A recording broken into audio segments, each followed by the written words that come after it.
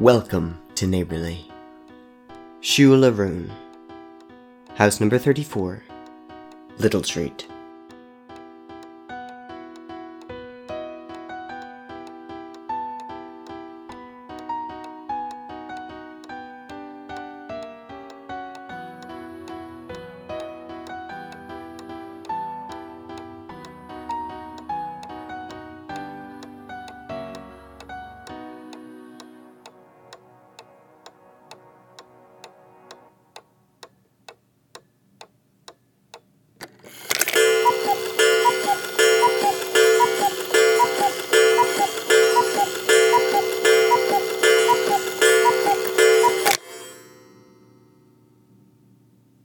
Grief is a strange thing, isn't it?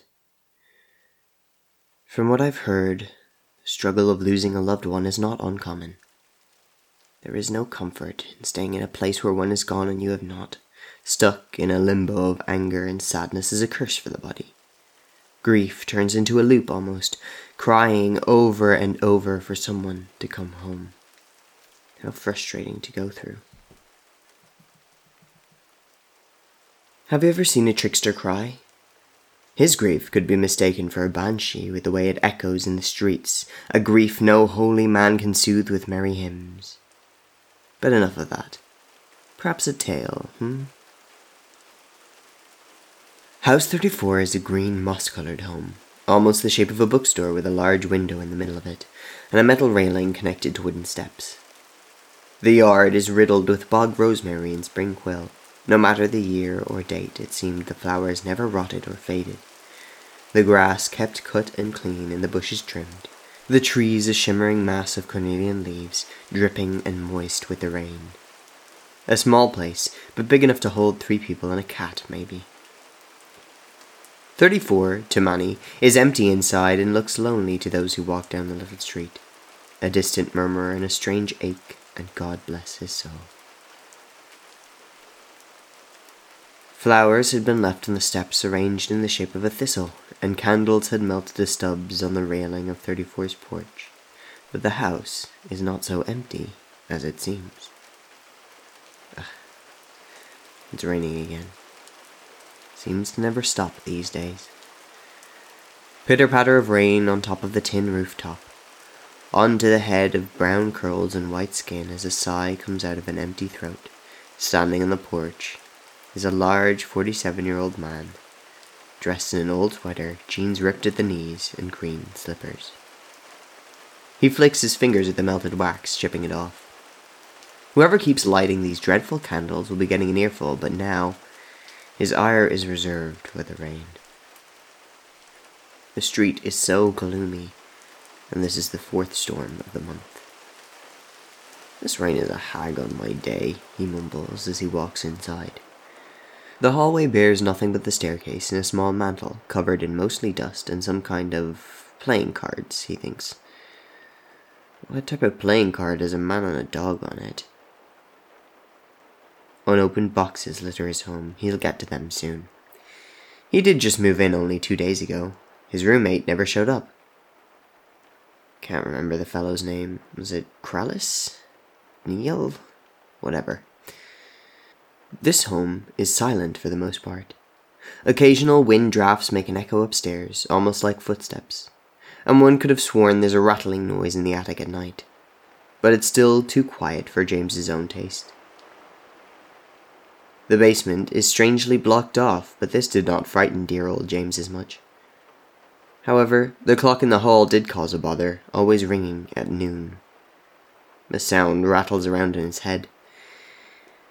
He's been having trouble remembering things. He knows he quit his job 4 months ago. He remembers Corax, his foul-mouthed friend who claims he's not from the East End of London, but sure sounds like it.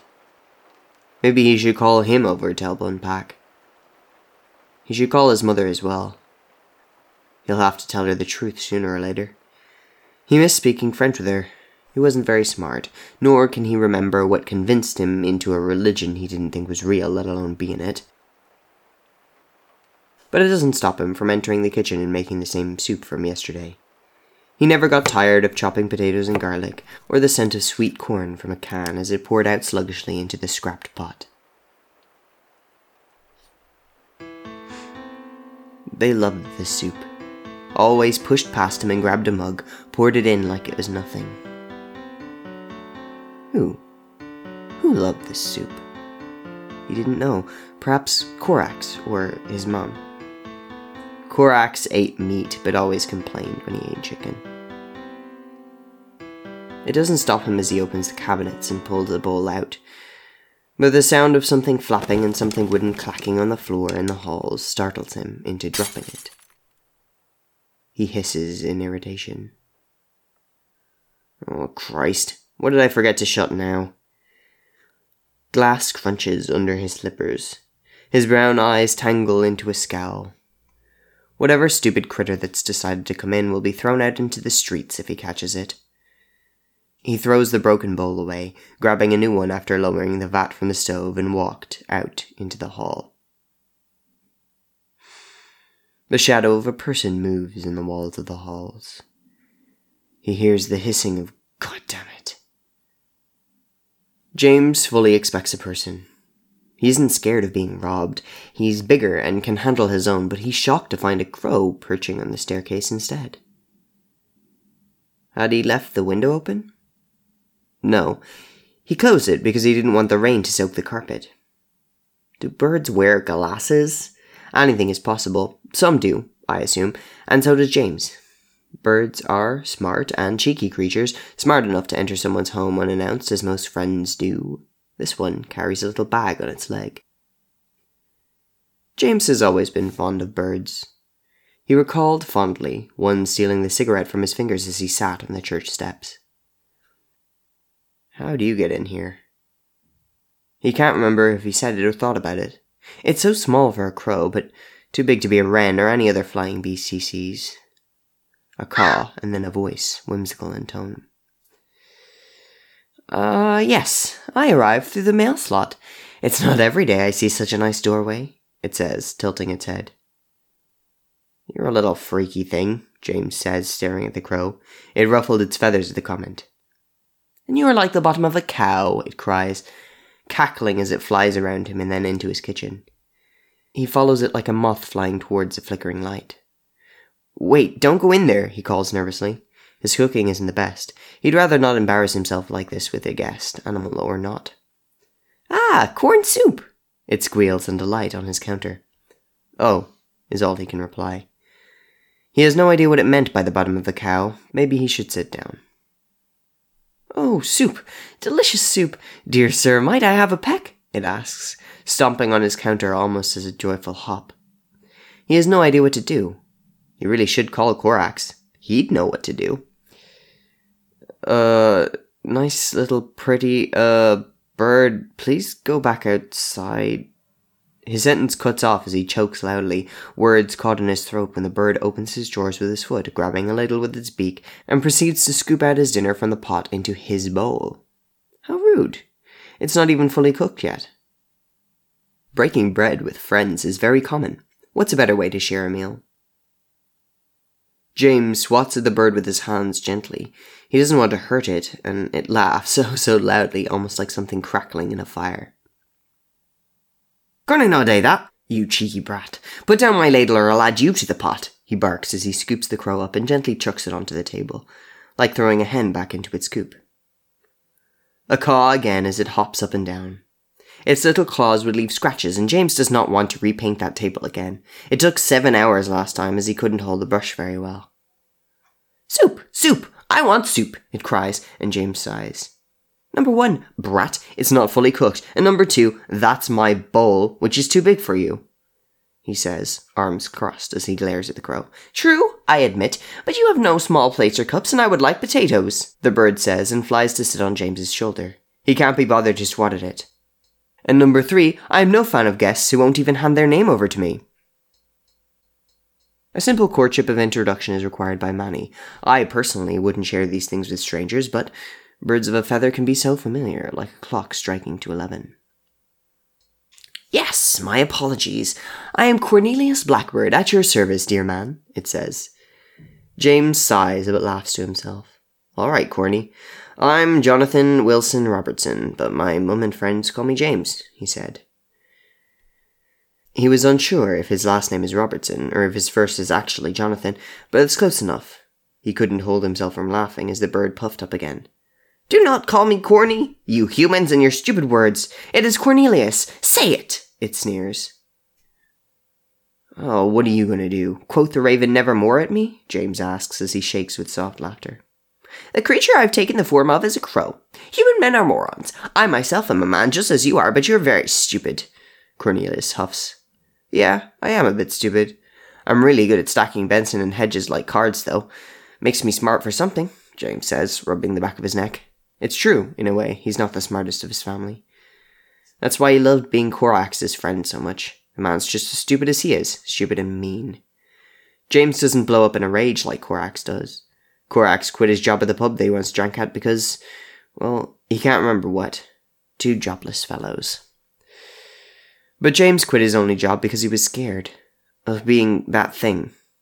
Nothing wrong with that, but how would his mum view him for it? Never met anyone else like him. He's liked people the same as him, he doesn't deny it. Quit his job and ran away, all because he kissed a fellow. These violent delights have violent ends, and in their triumph die like fire and powder, which as they kiss, consume. "You're quite well with painting. I only jest, sir, when I say you are stupid. Do not doubt your own mind, you are skillful with a paintbrush. Now, turn your stove on and finish this soup. Actually, allow me, it's missing an ingredient." Cornelius pecks at the small bag tied to him, drops it in James's hand, and hops off the man's shoulder. James doesn't even question when the bird shifts? Turns? He has no idea what the word would be. 1 second there is a crow, and the next there is a small, skinny-looking, handsome man, dark-skinned and adorned with a strange outfit. It reminds James of those Victorian dandy men, complete with a fancy walking cane. His appearance makes James feel like a tomato from his mum's garden.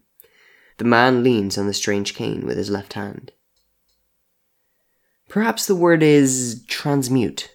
Morph?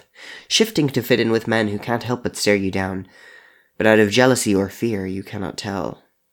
You're eaten, swallowed and starved and spit out all in one with the way men look at you. "Wait, how do you know I paint?" James stutters out. Sure, he has a few paintings of some flowers and, well, the portrait of a very handsome man in his opinion with long hair and glasses, ruffled blouse, dark skin, gorgeous all around, really. But how can anyone tell it was his work? He hadn't even signed it.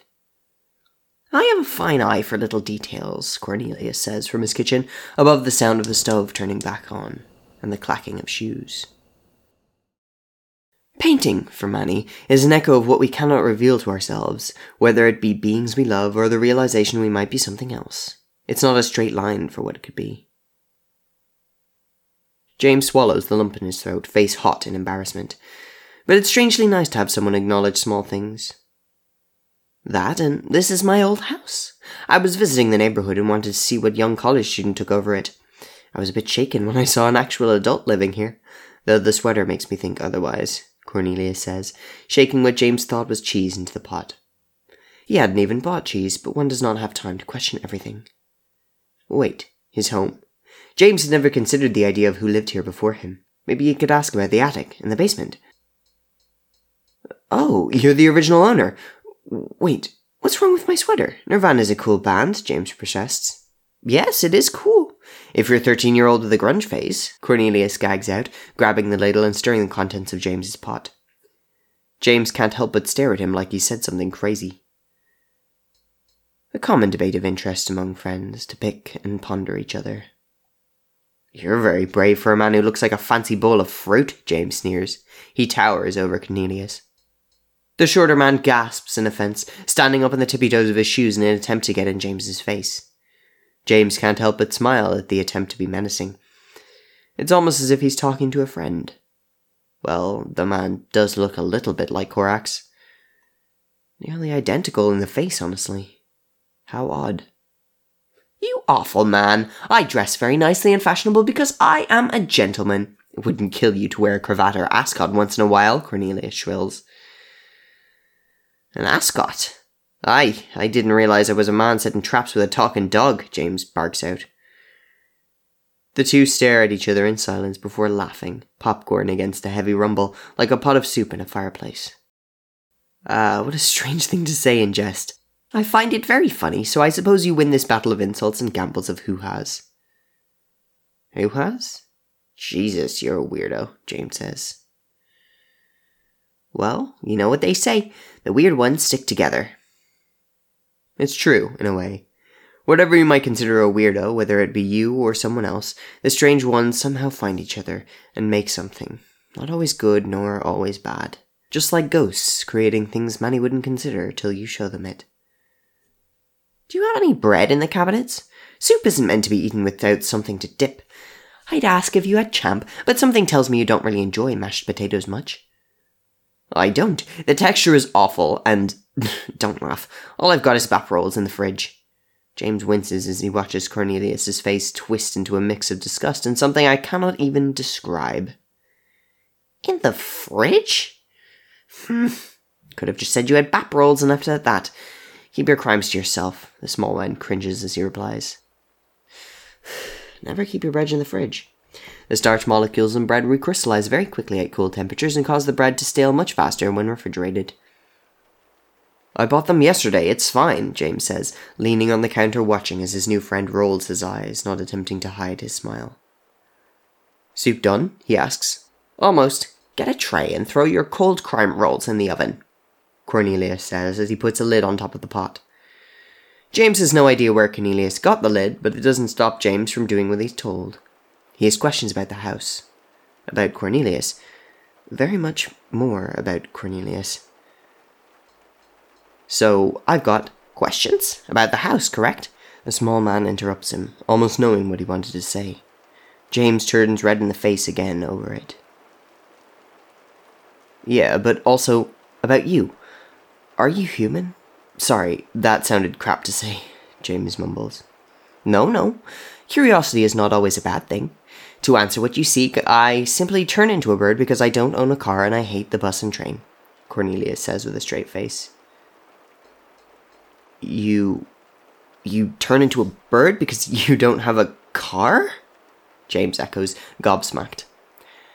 The sound of snorting and a popcorn laugh echoes in the kitchen. Cornelius shakes as he wheezes.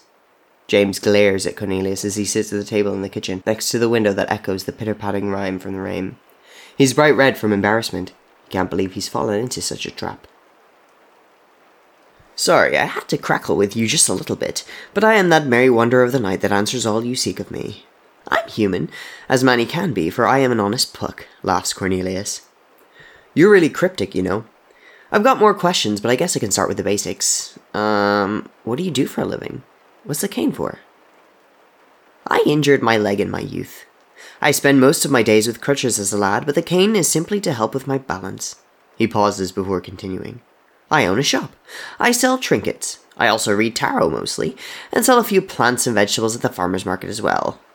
I've got a fine eye for business, I suppose. What's the shop's name? James asks. The shop's name is, well, it's written in Gaelic. Most of it is, but only those who speak it can see it. Anyone else just sees Strange J Trinkets. What's the actual title? He persists. Curiousness is a common thing among men, wanting to know everything, yet knowing nothing. It's called the Robinson's Cray, Cornelius says, staring at him with such a strange gaze. It's filled with what one could supposedly call warmth, an uncommon look in James's life. There's a fondness from his mum and friends, but never warmth. Cray means clay in Gaelic, James says. He remembers his father writing letters in it. It was what his father had labelled his pottery room, the Cray. My husband told me it can also mean creed, a common trope among us Robinsons, Cornelius says with a smile. You're married to a man? You can do that? James asks, standing up abruptly from the table, but sits back down. Anxiety ticks in his chest. He hoped he didn't sound rude. You can do many things, if you're not afraid to approach it. I met my husband in an era where it wasn't allowed, but a paper stating we were legal has no importance to me. My ring and my vows do, Cornelius says with a smile. Oh, that's nice. How is your husband? James says quietly with a grin. Cornelius's smile turns into something James cannot describe. A chill raises up his spine and leaves goosebumps on his skin when he gets an answer he isn't expecting. Ah, my dear, He was murdered.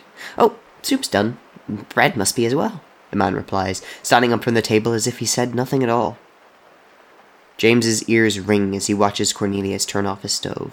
The click of the gas is no comfort to him, nor the clink of bowls as salt water threatens to leak from him. It's not his death, but he will mourn, as Cornelius is just as lonely as he is. A priest can sing hymns to soothe an ache and tell the masses not to cry. An infidel will break bread with another, waste wine and grieve in the rivers of Achelous. You'll grip someone's t-shirt and hope all the broken ones born in July know about the dog days of your lost youth. The shattering of us. James, where do you carry the spoons? Cornelius's voice swims through the upset tides of James's grief. A shaky hand points to the drawer's bottom left, and he hears the sliding and 2 clacks of metal and then the closing of the drawer. Cornelius sits the bowl of soup in front of James, bread laid on a cloth he's pretty sure he doesn't own at all. His face is all twisted up. He can't help it. You seem unfortunately distressed. I assume you do not handle the discussion of death very well, do you, James? He asked gently, perhaps to soothe him from the overwhelming reaction, he's not sure. I didn't want to ask why you left this house, but I've connected the pieces. I'm sorry, James croaks out.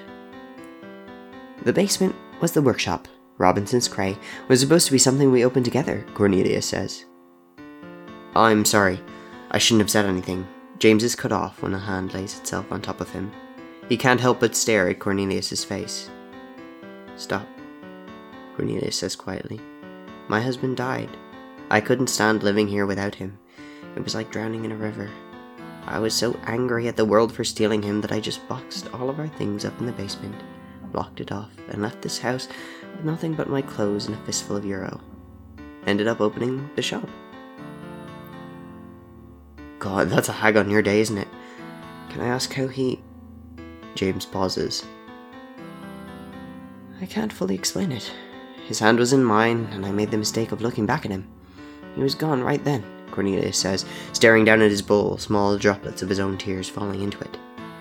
The loss of a loved one is a painful act, stumbling in the dark each night to find their figure next to you, only to realize they sleep in the ground somewhere.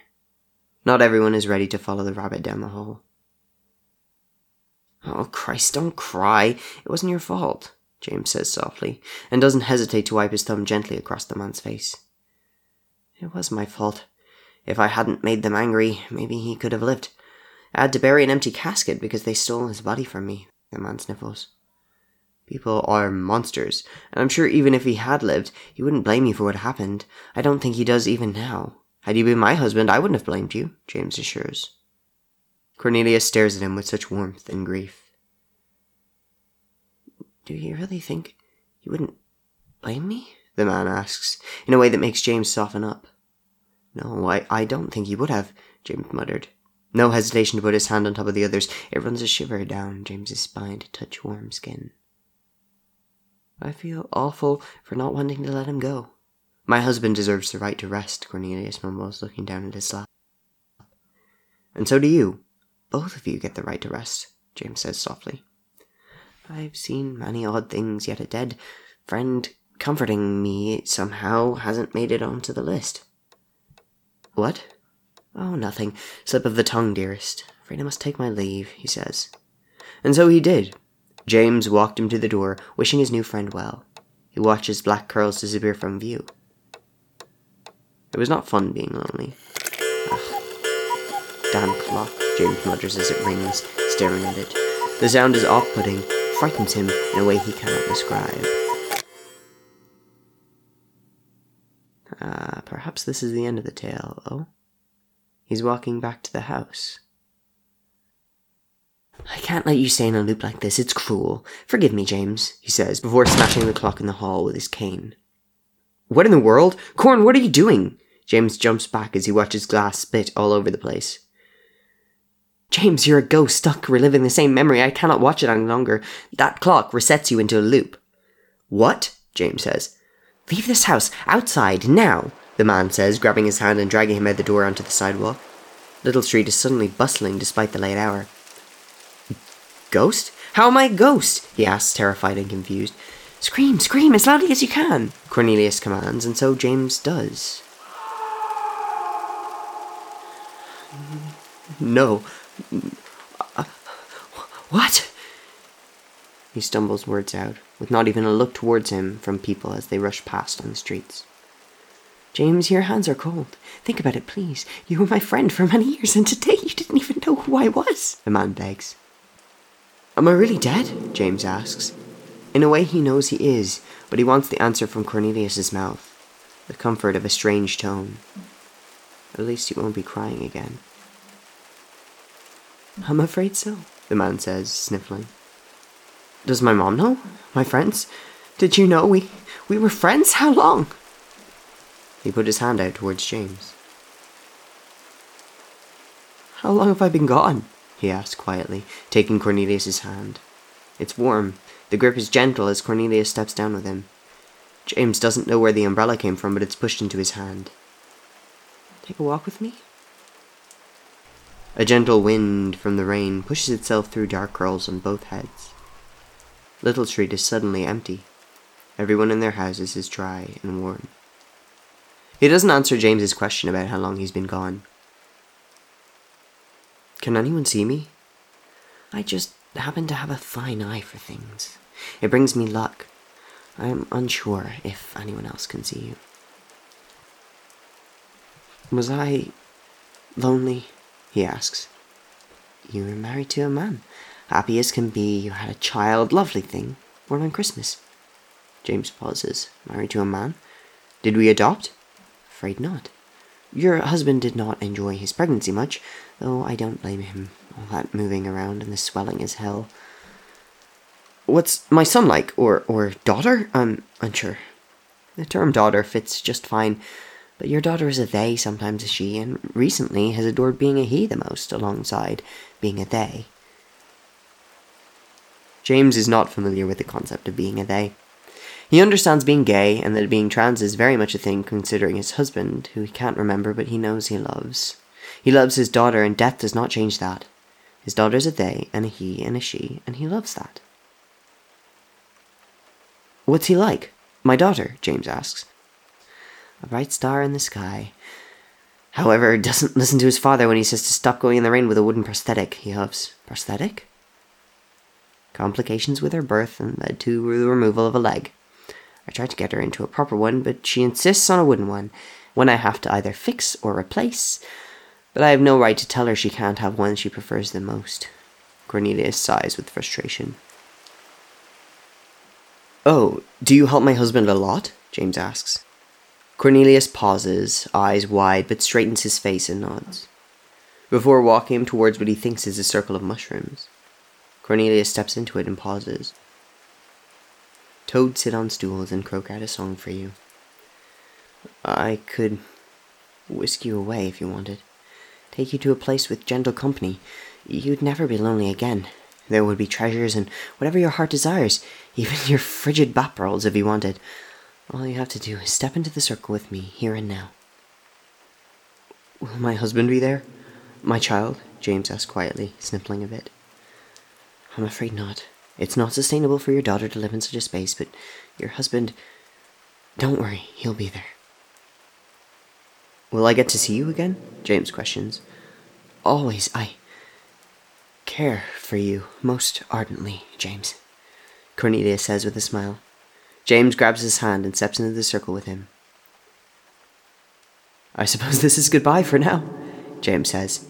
Everything feels like it's falling away like snow. It is. Goodbye, my blue jay with a robin in his title. May I see you again.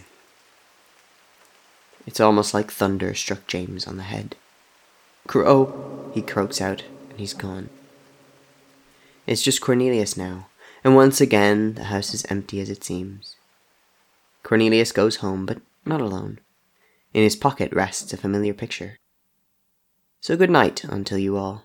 Give me your hands if we be friends, and Robin shall restore amends. Dad, is that a new painting? Magpie asks as she steps into Cornelius's view. Yes, but it's special. It's your father, James Robinson, my Eurydice, he says, tucking the painting on top of the shelf. What a happy little family. Neighbourly is distributed under a Creative Commons Attribution Share-alike 4.0 international license. Today's house was written by Gerard Wahaya Hassan, with dialogue editing by Kit Robson, soundscaping by Matthew O.K. Smith, music by Alex Schwartz, and art by Claudia Appelart. The narrator is voiced by Matthew O.K. Smith. To find out more, visit neighbourlypod.card.co or follow us on social media at neighbourlypod. If you enjoyed listening today, information on how you can support us will be included in the episode description. Most of all, we would appreciate it if you told a friend, because they might tell a friend, and they might tell a friend, and who knows, eventually God might finally listen to us. Today's boxed lunch is peas, apple slices, newt eyes, and a lamb's heart. Ew, peas. Thanks for listening. Come back soon.